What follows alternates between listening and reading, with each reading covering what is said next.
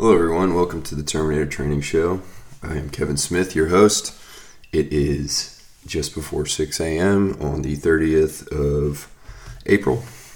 We are here ready to do a Q&A podcast.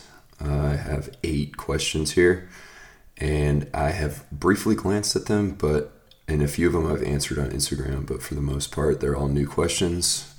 So I thought I would just do a quick Q&A episode, hopefully quick. We'll see if it's quick. It's morning, and I usually have the most energy of the day in the morning. I usually get the most done in the morning, so if I become long-winded, I apologize in advance. A few people have asked me, before we start out, what the name of my company/show, Terminator Training Method, comes from, and so I thought I'd just share that real quick. For some reason, I work in a small team in the military, and for some reason, my teammates think that some of my characteristics resemble Terminator. Now, I would never, ever in my lifetime compare myself to Arnold Schwarzenegger. He is a legend as far as physical ability, presence, charisma, etc. But for some reason, people think I resemble a Terminator. My mannerisms or whatever, and just kind of my attitude towards life. So that's kind of where I got the nickname, and it kind of stuck. And as you guys know, my name is Kevin Smith. So when I was trying to come up with a name for everything, Kevin Smith's one of the most popular freaking names on the planet. So I couldn't find anything that hadn't already been taken. So I kind of just went with Terminator, and I like it. I know everyone probably doesn't like it, but I think it's kind of an original, cool name, and yeah, we'll see where it takes us. So anyway, let's get started with the questions. I've got 8 of them. We'll see if I can get to all 8, and hopefully, I don't know. I hate to give myself a time hack, but we'll say 45 minutes, maybe an hour, maybe less, maybe more. We'll see. So here we go. Number 1 is, should I or should I not wear sunscreen? So, highly controversial topic, whether or not people should wear sunscreen. And the answer is, it depends on lots and lots of factors. So I will start by saying people who put sunscreen on before they even get out into the sun are really missing a lot of benefits of sun exposure. Sun exposure is something that humans were designed to get. So the sun, your skin and your eyes both have receptors in them that getting sun in and on can really help you in multiple ways. So I've mentioned this before, but getting sun in the morning on your skin and in your eyes is going to help you set your circadian rhythm. It's going to improve your sleep. It's also going to improve your mood. Getting sun in general is going to raise your levels of vitamin D. Vitamin D is important in several bodily functions. It's good for your skin, it's good for your bones, it's good for your immune system, it helps you sleep, it helps regulate your hormones. It is super important, and most people do not have sufficient levels of vitamin D. Not only because they don't get enough sun, but they just don't. If you don't get enough sun and you don't supplement with vitamin D, there's almost no way that you're going to have sufficient levels of vitamin D. So especially if you live in a place where there's not a lot of sun, or you just don't go outside very much, or it's wintertime and the sun's barely shines in the wintertime, or you live in a city and the buildings and whatnot blocks out the sun, I highly recommend supplementing with vitamin D. So that all that being said, in order to get vitamin D from the sun, you need to not have sunscreen on. And preferably, you want to expose as much skin as possible to the sun as you can. Now, the sun, I like to use an analogy to training. So sun exposure compared to training. So if you have not been in the sun for a really long time and you go spend a bunch of time in the sun, you're going to pay for it. You're going to burn, right? The same way you would if you haven't trained for a while and you go train super hard, you're going to be sore for several days. It's not good for you. It's not good. Just like it's not good to get super sunburnt, it's not good to train way too hard when you're detrained.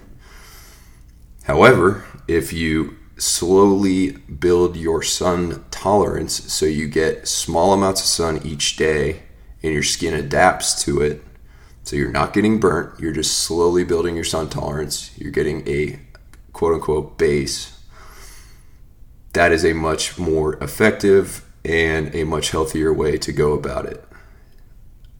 Likewise, if you haven't trained for a long time and you want to make progress, which means you probably want to train a couple times per week at minimum, you're not going to train super hard on the first day. You're not going to go kill it with like 20 sets of squats and whatever. So your body can adapt and build a tolerance to it. I like to use that analogy because most people understand that. Most people have experienced, if you're listening to this show, you've probably gone into the gym and trained way too hard and been sore for way too long and been like, wow, I should not have gone that hard. And you've probably been sunburnt. I think we've all been sunburnt. So the real answer to the question is you should not use sunscreen like most people use sunscreen. That being said, you should, if you cannot avoid being in the sun for long periods of time and you need sunscreen in order to avoid getting a sunburn, you should wear sunscreen. However, most sunscreens are full of crap. They're full of chemicals that literally your skin absorbs. Anything you put on your skin absorbs, and your body actually like goes into your system. So most conventional sunscreens are full of terrible chemicals. They're terrible for your health. They fuck with your hormones. It's not good. There are a couple of different types of sunscreens that are much healthier for you, and they won't affect your health nearly as much as the conventional ones. So you're looking for the two types of sunscreens you're looking for are a zinc-based sunscreen and or a titanium dioxide-based sunscreen. Just like you read food ingredients, you should also read sunscreen ingredients.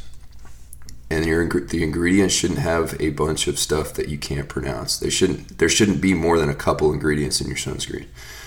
Now, this sunscreen, be aware that it's very hard to rub in, and you kind of turn whitish blue when you put it on. However, if you're going to wear sunscreen, that's what I recommend wearing. And I also recommend not putting it on immediately before you even get exposed to the sun. I think dermatologists and doctors have scared the living shit out of us about getting exposed to the sun and how terrible it is for you. But very few people ever mention how terrible all the ingredients are in most sunscreens are for you. So basically, bottom line is you want some sun exposure, but you don't want to burn. So the best ways to do that are to slowly build tolerance over time. Get in the shade if you can, if you're getting too much sun or if you're about to get too much sun. Put clothing on, put sunscreen on, but only the good types of sunscreen, and you should be fine. On this kind of same topic, ensure that some of the sunlight you get, you should not be wearing sunglasses. I freaking love sunglasses. I wear sunglasses a lot, but I never wear them in the morning when I'm trying to set my circadian rhythm. And I also try and take them off throughout the day here and there. Eye exposure to sunlight is extremely important. Now, you're not going to go stare at the sun. That's not smart. But being outside with your eyes open in the sun without sunglasses on is very healthy and very important. So keep those things in mind. let's move on to the next question. What are good sleep tracking watches? So I would say, and the next question, I'll read both of these questions and kind of answer them together. So what are good sleep tracking watches? And then, is Whoop or an Oura Ring an effective tool? So those kind of, I'll explain why those kind of combine. For those of you who know, you probably can understand why I combine those two questions. Good sleep tracking watches. I mean, I wear a Garmin. I don't know how accurate it is as far as tracking my deep sleep, my REM sleep. And if you want to know more about sleep, go back to my last episode and listen to it. I'll explain all these things in that. I'm not going to go over it again and bore you guys, but I'm not sure how accurate it is, but it's consistent. I mean, when I wake up and feel rested, my sleep data reflects it, and vice versa. So if I have a great night of sleep, I usually look at my sleep data, usually not first thing in the morning, usually not later on in the day, because it can kind of, I'll get to this in a second, but it can kind of mess with you mentally, or some people at least. And I'll look at it later on, and I'm like, yeah, I knew it. I got a bunch of deep sleep, bunch of REM sleep. That's why I feel so much energy. That's why I feel so good. So not sure how accurate it is, but it's very consistent. And that's the same with like calorie burn. I would not trust your smartwatches for calorie burn accuracy, but I would trust them for calorie burn consistency. And also step count. They're pretty consistent, which means it may not say it says you burn 4,000 calories. That may be off by several hundred, but it's going to consistently give you a number that kind of reflects on your activity during the day. So don't rely on it for if you're trying to eat at calorie maintenance, but it is consistent, and it's consistent with sleep as well.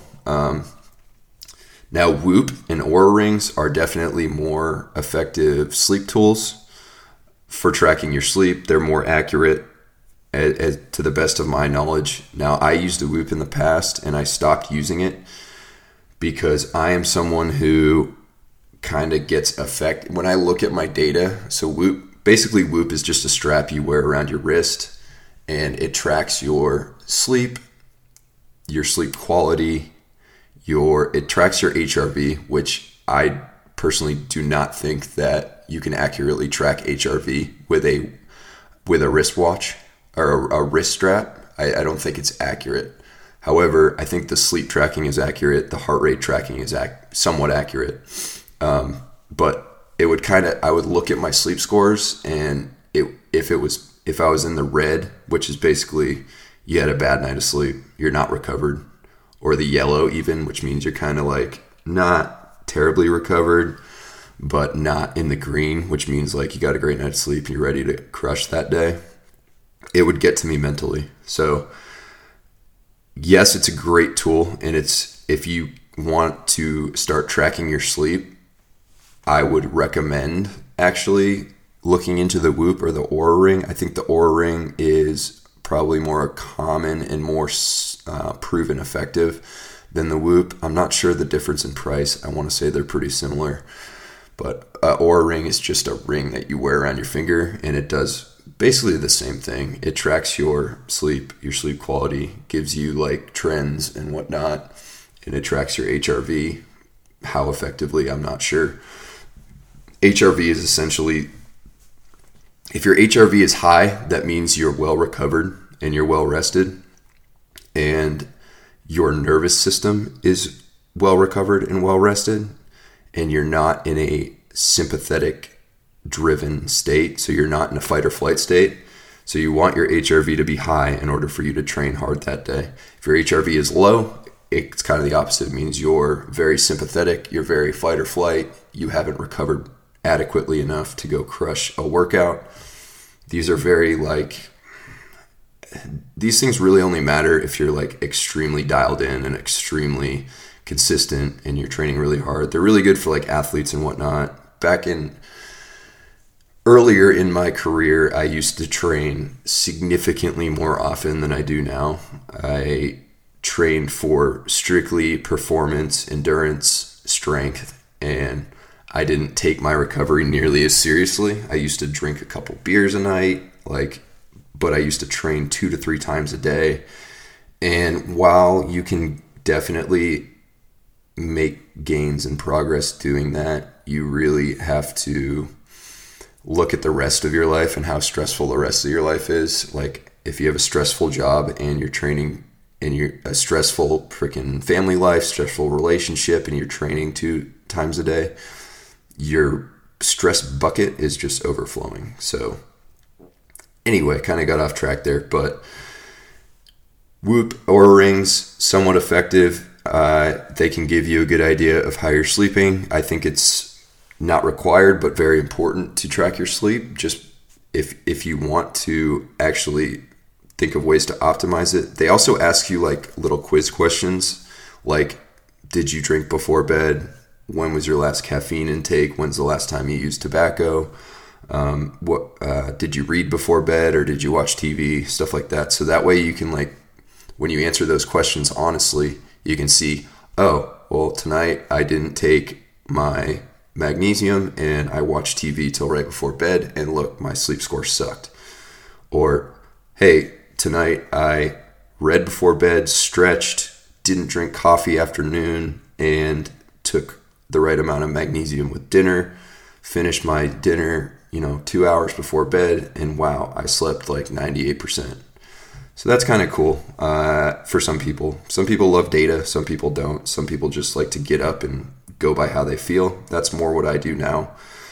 But I still do look at my sleep via my Garmin watch, and I'm pretty satisfied with that. So hopefully that answers those 2 questions. Let's move to the next one. How can I be more productive without sacrificing sleep? Okay, so again, for more on sleep, listen to my last episode. I highly recommend just educating yourself on sleep.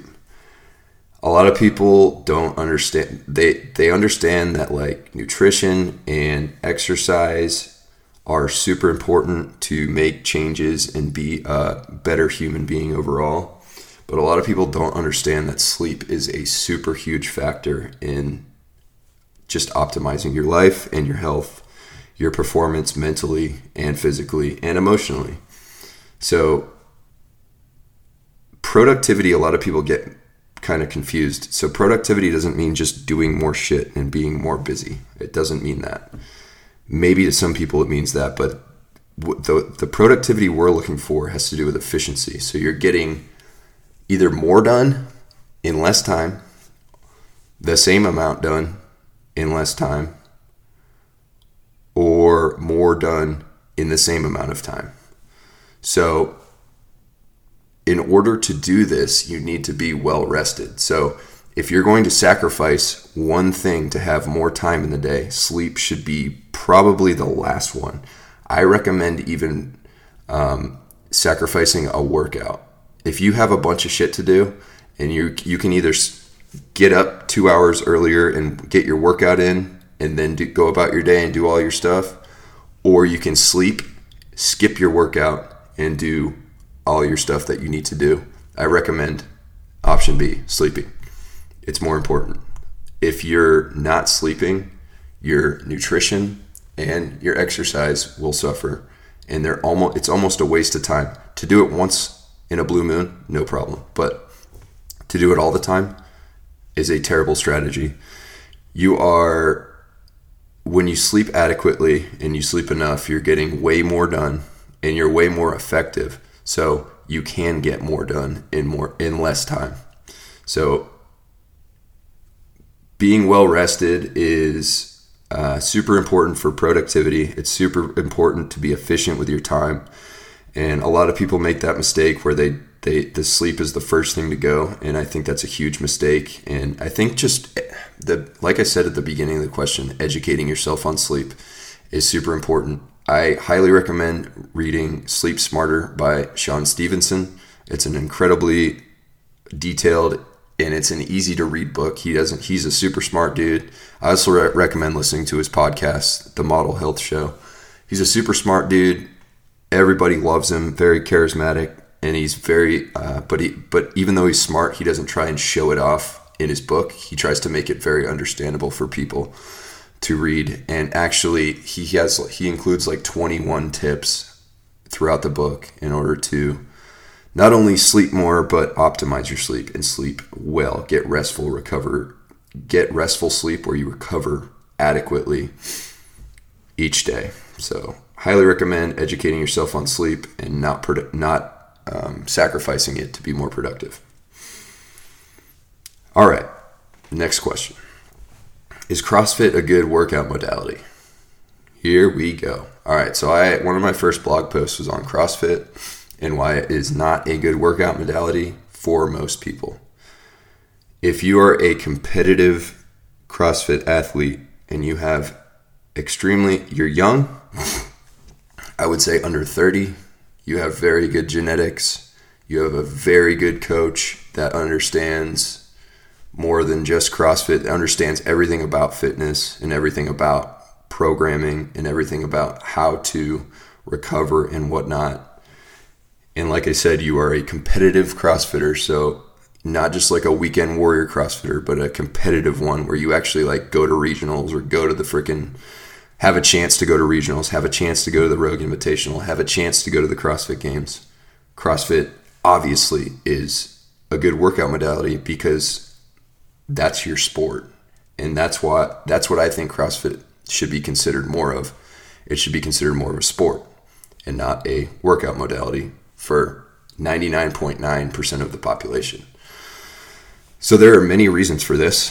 First of all, most CrossFit coaches they get like a 48-hour training session before they become level 1 certified. So they go for this 1 weekend long event where they get certified as a level 1 CrossFit coach. And these guys are then able to work in gyms, and they're responsible for the health, well-being, and workout programs of all the people that go to the CrossFit gym, which is quite a few people.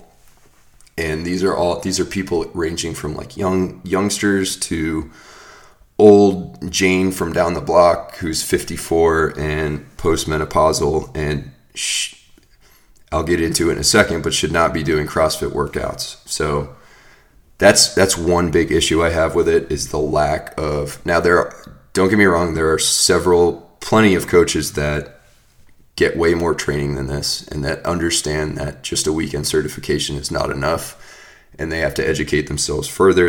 I'm not sure how many levels of CrossFit coaches there are, but there's more than just a level 1. And there are some CrossFit coaches that are very good at programming. But that being said, the best CrossFit programs don't involve a lot of CrossFit workouts. They involve Olympic lifting workouts, they involve strength-based workouts, they involve hypertrophy-based workouts, and they involve some conditioning. They don't necessarily throw all those into one workout like a lot of general CrossFit workouts are. So another issue I have with CrossFit is, while intensity is something more people need in their lives, in their workouts, the intensity parameters for CrossFit are just too much for most people. So like I said earlier, training is a stress, and the type of training you do can really affect how your body reacts and adapts to the stress that it is. So going into the gym, lifting weights to get stronger, yes, that's a stress, but it's a good stress. It's going to make you stronger. You're going to adapt to it over time. And your body's going to become better at dealing with that stress. But when you go into the gym and absolutely destroy yourself in a CrossFit WOD, or workout of the day, that involves just basically being at a red line heart rate the entire time, you are, for most people, like I said, for most people, that is just overfilling their stress bucket for the day or for the week, if you do it, or for the month, or however long you do CrossFit. So people who do CrossFit, they wonder why, wow, they feel so good after a workout, but then the other 22 hours of the day, they feel tired and run down. Why? Because they're in sympathetic overdrive most of the time. So they have very high cortisol levels. Their body's just kind of running on a sympathetic fight or flight nervous system driven state all day long. And it's hard for them to chill out. They don't sleep well. A lot of them don't eat enough to fuel their training, and it's just not great. Other issues I have with it, the programming of Olympic lifts for high reps, for A, high reps, and B, under fatigue. So Olympic lifts are the clean and the clean and jerk and the snatch. So a lot of times you won't do the clean and jerk. You'll do just the clean. You'll do barbell snatches. I think most of the population on the planet should avoid barbell snatches. If you love Olympic lifting and you have a good coach and you want to learn it, that's great. It's a very cool and technical lift, but it's super dangerous, and most people should not be doing it at all, let alone as part of a workout where you're already tired. Add to that doing it for more than one rep. So Olympic lifting in the Olympics, the best Olympic lifters in the world, guess how many reps they do? One. They do one rep. And CrossFit has found for some reason they found a way to program these Olympic lifts, either the snatch or the clean and jerk or just the clean or whatever it may be, into a workout of the day, and they do it for several reps, and the person's already tired when they go into it. These lifts are very high skill, and they're very high skill lifts are also high danger lifts, and they're probably the two most dangerous. The snatch for sure is the most dangerous lift you can do. Cleans are right up there. Improperly performed deadlifts are right up there, and that's another thing that I'll get into in a second. But that's a huge problem I have. Speaking of high reps, another issue I have. So the box jump is a great exercise when done properly, but the way CrossFit does them, they do several box jumps over and over and over again as a form of as a way to just make you tired. So the box jump is a plyometric exercise. It is used to increase your vertical jump, and the reason you do it onto a box is so it limits the impact of landing. You're jumping as high as you possibly can, and you're landing at near the top of your jump instead of jumping as high as you can and coming back all the way down to the ground. So the proper way to do a box jump is A, for low reps. So I like to do, for plyometrics, I like to use the 3 to 5 rule. This is an Andy Galpin rule, so I did not make this up. Andy Galpin's a world-renowned strength coach and just a super smart dude. But it's the 3 to 5 rule. You do 3 to 5 sets for 3 to 5 reps with 3 to 5 minutes of rest in between for plyometrics. You can do that with a lot of lifting exercises too, but you don't do, 50 consecutive box jumps with a weighted vest on for time as fast as possible. That is just a recipe for disaster. So not only are you eliminating the purpose of landing on a box, you're not helping yourself reduce the impact by landing on the box if you jump right back off the box. Add to that, you're not only jumping back off the box, but you're springing back up off the ground to get back onto the box, which a lot of people tear their Achilles tendons, especially regular people, everyday people who are going into the gym stressed like I just talked about. They tear their Achilles doing box jumps, or you are super fatigued and you're on this wooden box because CrossFit gyms think it's smart to have all these wooden boxes with jagged edges. And I've seen it several times.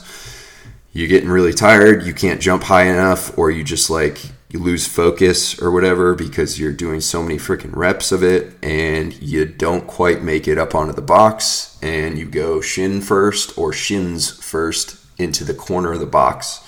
I have seen some nasty shin injuries from that. And even if you don't tear your Achilles or break your shin or cut open your skin on your shin, you are still getting more impact than you would be just jumping up and down as high as possible, because usually the box height is higher than your actual foot height would be on a jump. So a lot of times when people do box jumps, I like to do box jumps where I land with straight legs, so I'm actually jumping the height of the box. So that's a lower box jump. I don't think it's that impressive when people do a 50-inch box jump, but they bring their but they bring their feet up to their face basically to land on the box.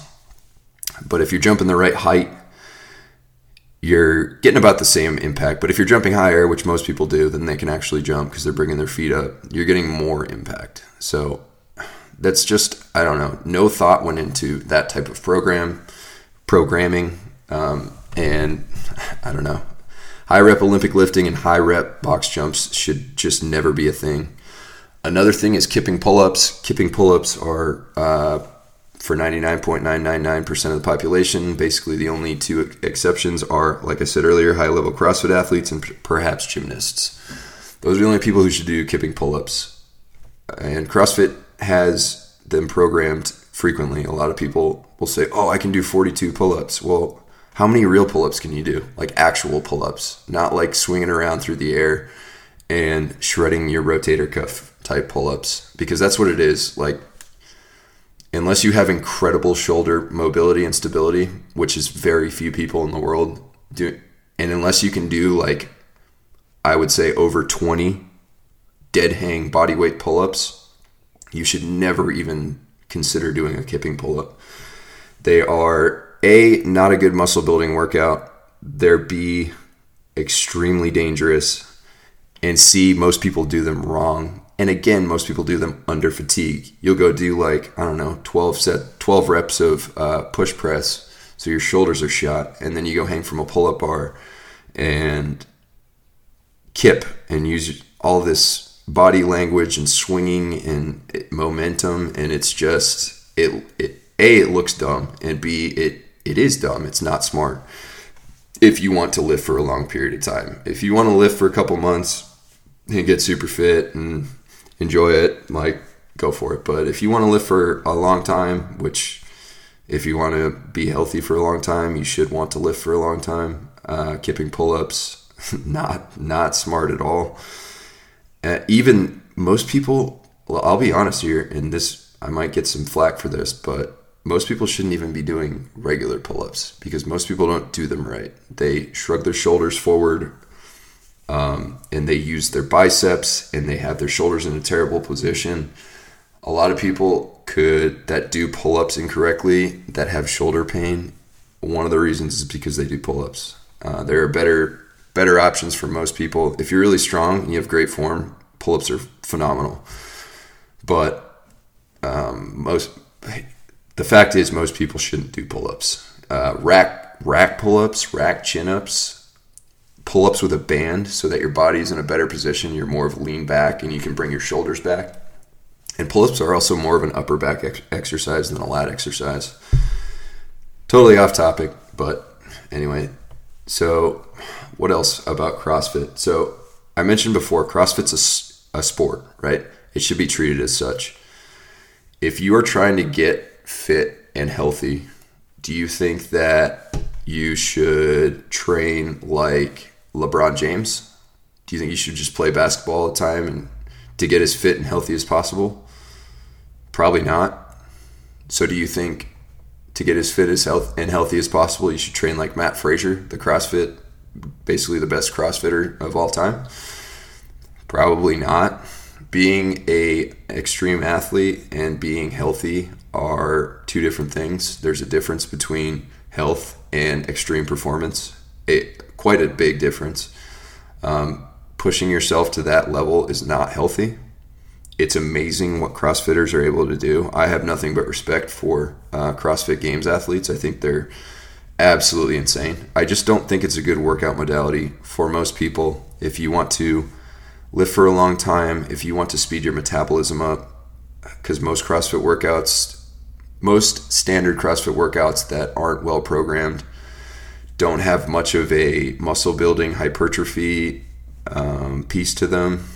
The reason CrossFit athletes at high levels look pretty jacked is because they're genetic freaks, A, and because they have extremely good coaches that program them properly, and they actually build muscle, and they eat a shit ton of food, and they don't destroy themselves every day. The only times these guys are destroying themselves are occasionally during training, and then they bring it all together for competition and they go all out. But if Matt Frazier, Rich Froning, let's use Rich Froning for an example. He won the CrossFit Games, I think 4 years in a row back early on in CrossFit. He's jacked and ripped and looks phenomenal, and he's just a freak. If that dude did bodybuilding, he would look even more insane.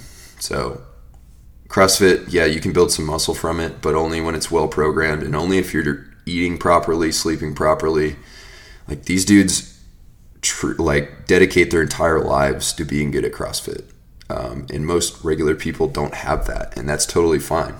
You'd be much better off doing some safer lifts for straight sets, resting in between, doing some low to moderate intensity cardio, walking a lot, maybe occasionally doing some HIIT if you're advanced and not a super stressed out person. And that's it. If you want to lift till you're 50, 60, 70 years old, and if you want to not feel beat down, you don't want to have hormone problems and imbalances, just all things to consider. And I actually know some people who love CrossFit, and that's fine, but I just think there's a better way. And if someone wants to argue that CrossFit's a good workout modality for regular people, I'm all ears. I'd love to hear it. I just think that I have some pretty good arguments as to why it's not. And I could talk for hours about CrossFit, but I will end that question there and go to the next one. If I only have 30 minutes to work out, what should I do? You can get a great workout in 30 minutes. I would not, on the topic of CrossFit, I wouldn't recommend for most of the time doing some crazy 30-minute circuit where you try and combine like strength training and cardio and Olympic lifting and deadlifts and all that.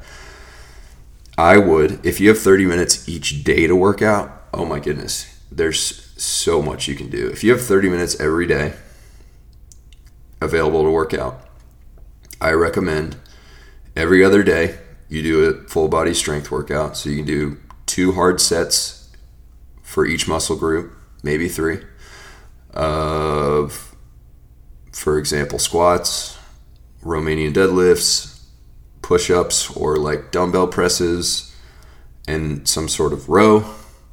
You can even throw in like a superset at the end of arms or shoulders or calves, whatever you want to work on. I would shorten the rest periods a bit, and you can also superset. So for example, if you're doing upper body, you could superset dumbbell bench press with dumbbell rows or machine rows or whatever that may be. So basically you do your set of say 5 to 10 reps. You rest about 30 to 45 seconds. Then you go do the other exercise. So while you're doing your back exercise, your chest is resting. And that's a good way to be more efficient with your workout time and get more done in less time. You can also do straight sets and shorten the rest periods. It's kind of just whatever works for you. And then the days that you don't lift, do either a 30-minute low-intensity cardio session, whatever that may be, easy jog, bike, row, Stairmaster, whatever you prefer for cardio. And then one of those days, I recommend doing some like strength-based carries, sled drags, sled pushes, hill sprints. You can kind of be creative with it. You don't need more than, you can get a great workout in if you have 30 minutes like twice a week, yeah, it's still better than nothing, but it's harder to get as many results. If you have 30 minutes for say 6 days a week, so you take Sunday off, so you do Monday strength train full body, Tuesday hill sprints and hill sprints are quick. Hill sprints take less than 30 minutes, so you could do like the hill sprints and then the mobility or something like that. Wednesday, another full body workout. You might be a little tired from hill sprints, so maybe like an upper body focused full body workout where you do a little bit of lower body but mostly upper body. Thursday, slow, like low intensity heart rate, 115 to 140 bike ride or row, whatever you want to do. Friday, another full body workout, but today we'll make it a little bit more lower body focused. And then Saturday, maybe like you might have longer than 30 minutes, but if you still only have 30 minutes, like throw a backpack on, go for a walk in the woods, throw a little bit of weight in the backpack, go for a walk in the woods. Rucking's awesome. Just walking, you don't even need to throw a weighted backpack on. Just walking is great. Or you can do more cardio. Or you can do, if you have access to sleds or something to carry, heavy stuff to carry, whether it's farmer's carries, front rack carries, overhead carries.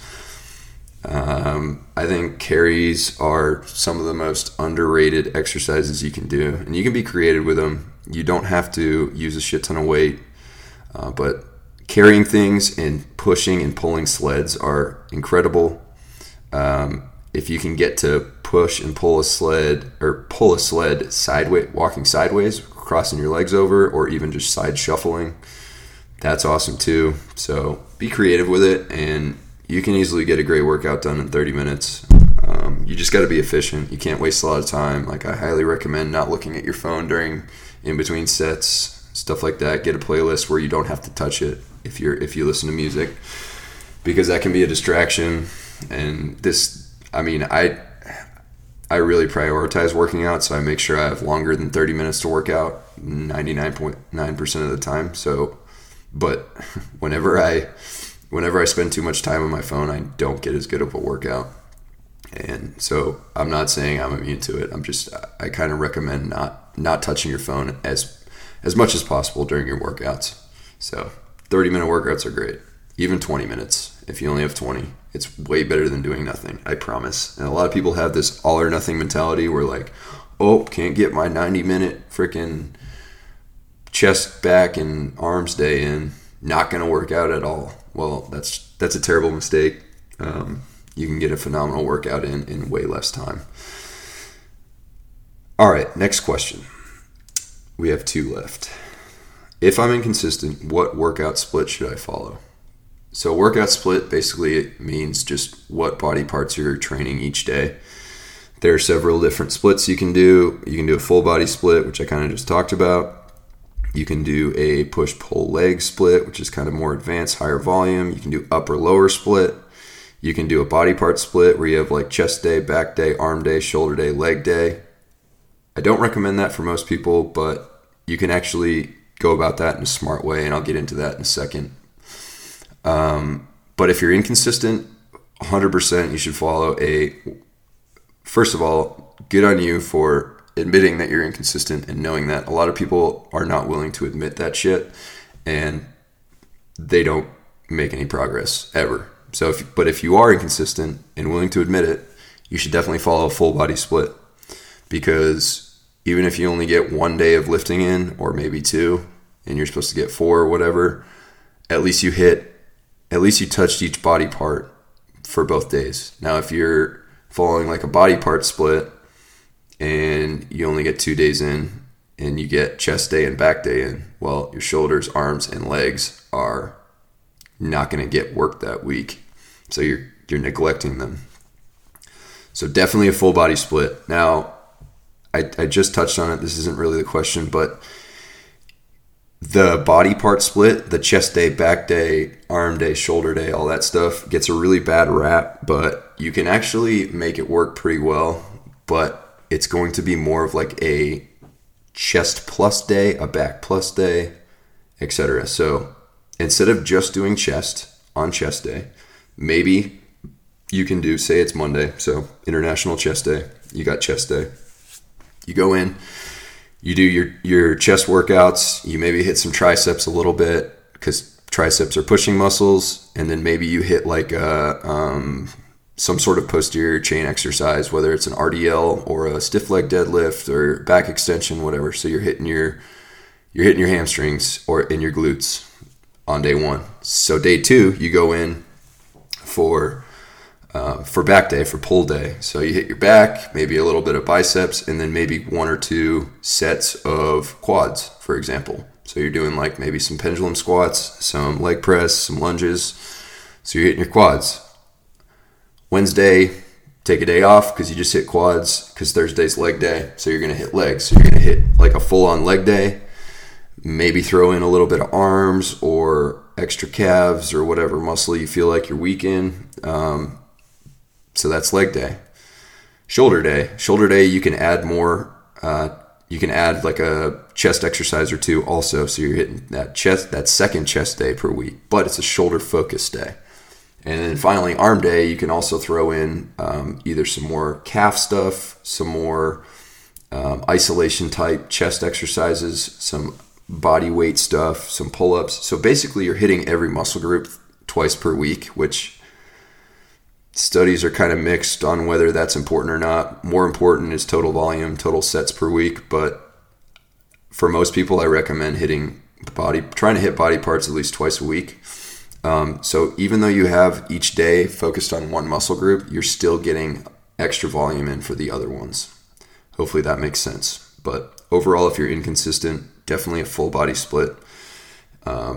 A great split that I have, a great program that I have on TerminatorTraining.com is the Kickstart program. It's great for beginners. It's also great for people who don't have a lot of time, and it's also great for people who are inconsistent. You can, if you know you're only going to get to the gym once or twice that week, you just pick one day and you do that workout. You're hitting pretty much every body part every day. So, number 8, final question. Should I use the sauna for short sessions or stay in for a longer one? So I recommend 2 different methods, and you can kind of choose whichever one you want. You can either do one longer session. Now, if you have access to a dry sauna that gets really, really hot, like 180 to 210 degrees, a long session for that is probably not going to be any longer than, I don't know, maybe if you can stay in for longer than 20 minutes, you're an animal. So that's a long session for that. If you have an infrared sauna, which most people who have saunas at their house, like I have an infrared sauna, and it doesn't get that hot. It doesn't get nearly as hot as a dry sauna. You still sweat a lot, but it's easier to stay in longer. So I would say like a 30 to 60 minute session for an infrared sauna, and ensure that you're hydrating while you're in the sauna as well. And then the other option would be to if you want to take shorter sessions, you alternate between sauna and extreme cold, whether that be a cold shower, an ice bath, whatever it may be. So you go in the sauna, for example, for 10 minutes, you get out, you're super sweaty, and you immediately get really, really cold. You either hop in an ice bath for 2 to 5 minutes and then go back in the sauna, or you hop in the shower for maybe a little longer, because showers aren't nearly as bad as ice baths, cold showers. And then you get back in the sauna and you just go back and forth. I like that too. That's great for recovery. One time that shouldn't be done is if you're going in at night. You don't want to take cold showers in the evening, because they give you, if you do this a few times, you're going to notice afterwards you feel amazing and you feel like so much energy and like so much motivation. So those are the 2 methods. As far as like, should I go in the sauna in the morning and then maybe again later in the evening? I don't think I think that's kind of redundant. I think it's kind of overkill. I would just find it, you're probably better off just maybe going in fewer days per week if you don't have time, but for a longer time, then, 10 minutes in the morning and 10 minutes in the evening. And I don't have I don't have any studies to back that up, and I don't know if that's correct. So someone fact check me on that if you'd like. But that's just my opinion. I would just go in when you have like plenty of time, and it can only be if it's only 1 to 3 times a week. That's totally fine. If you want a ton of good information about heat, exposure to heat, like deliberate exposure to heat, so saunas, hot tubs, etc., I highly recommend listening to the Huberman Lab podcast. Andrew Huberman is a Stanford professor and a neuroscientist, and he's super duper smart, and he has some amazing information on his podcasts. The amount of free information this dude gives out is insane. So I highly recommend listening to that podcast. It's his most recent one, and I recommend listening to several of his podcasts because they're awesome. That is the last question of the day. That's going to wrap it up. Hope everyone enjoyed it. And if you want to send your question in to me, I highly recommend subscribing to my newsletter. If you go to my website, TerminatorTraining.com, scroll all the way down to the bottom and sign up for my newsletter. Every time I send a newsletter out, there's an option for a Q&A. So I highly recommend doing that. And I send out periodic newsletters that just include, like, give you guys updates, helpful hints on what's going on, recent content I've put out, etc. I'd also love for you guys to follow me on Instagram at Terminator_training. I try to post at least 4 or 5 times a week, and I try to post stuff that's actionable and actually helpful to people, whether it's exercise tips or advice, nutrition. Anytime I do a blog on my website, I always update my social media. And then anytime I put a podcast out, I'll also put it on my social media. So give me a follow, and I would also really appreciate a good review on Spotify. I don't even know if you can do that, but at least like my podcast or recommend it to a friend. That would be really highly appreciated. And then if you follow me on Instagram, be looking for my stories, because I usually record a podcast each weekend, and I will put a Q&A that I answer in my stories, and then I also answer the questions on the podcast. So thank you very much for listening, and I hope you guys have a phenomenal weekend. Until next time, Terminator out.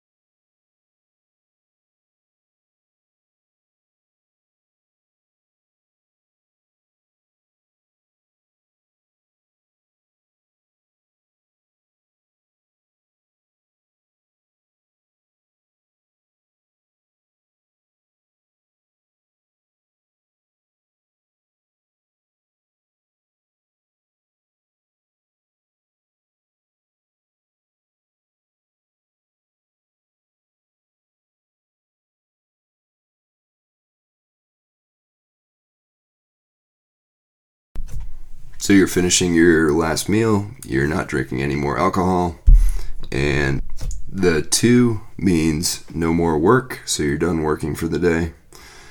You're getting the stress, you're mitigating the stress that may be coming from your workout 2 hours prior to bed. The 1 is no more screens, which I've already mentioned all the downsides of looking at screens earlier. And the 0 is my favorite one, the amount of times you'll press snooze. Pressing snooze, I could probably do an entire episode of why pressing snooze is not good for you as an adult, but let's just leave it as an adult, you set your alarm for when you want to wake up, and then you wake up. You don't press snooze. You don't let your day control you from the very get-go. Not only do you get better sleep when you set your alarm for one time and get up at that time, but who really thinks that getting woken up every 9 minutes in the morning is going to make you feel more rested? It's not. Pressing snooze just means you're a little bit mentally weak and that you need to really think about what you're doing and just get the fuck up out of bed. So no pressing snooze, and you'll probably see me and hear me talk more about that in the future, but it's off the table. So finally, everyone's favorite but the least important of all of these things, supplements, sleep supplements. So generally speaking, unless you have severe sleep issues, prescription and over-the-counter sleep aids or medications are generally a bad idea. They should be a last resort, and they're going to lead to you're not going to sleep as well. You're not going to get as much quality sleep. You may be asleep for a longer time, but you're not going to feel rested, because when you artificially induce sleep by using medications, you're not going through all the important stages of sleep as well as you could be. So I don't recommend that, but if you have a doctor, which I'm not, if you have a doctor who recommends you use a prescription sleep medication or an over-the-counter one, I mean, you do you. But there are some natural supplements that can really help. One of them is magnesium glycinate.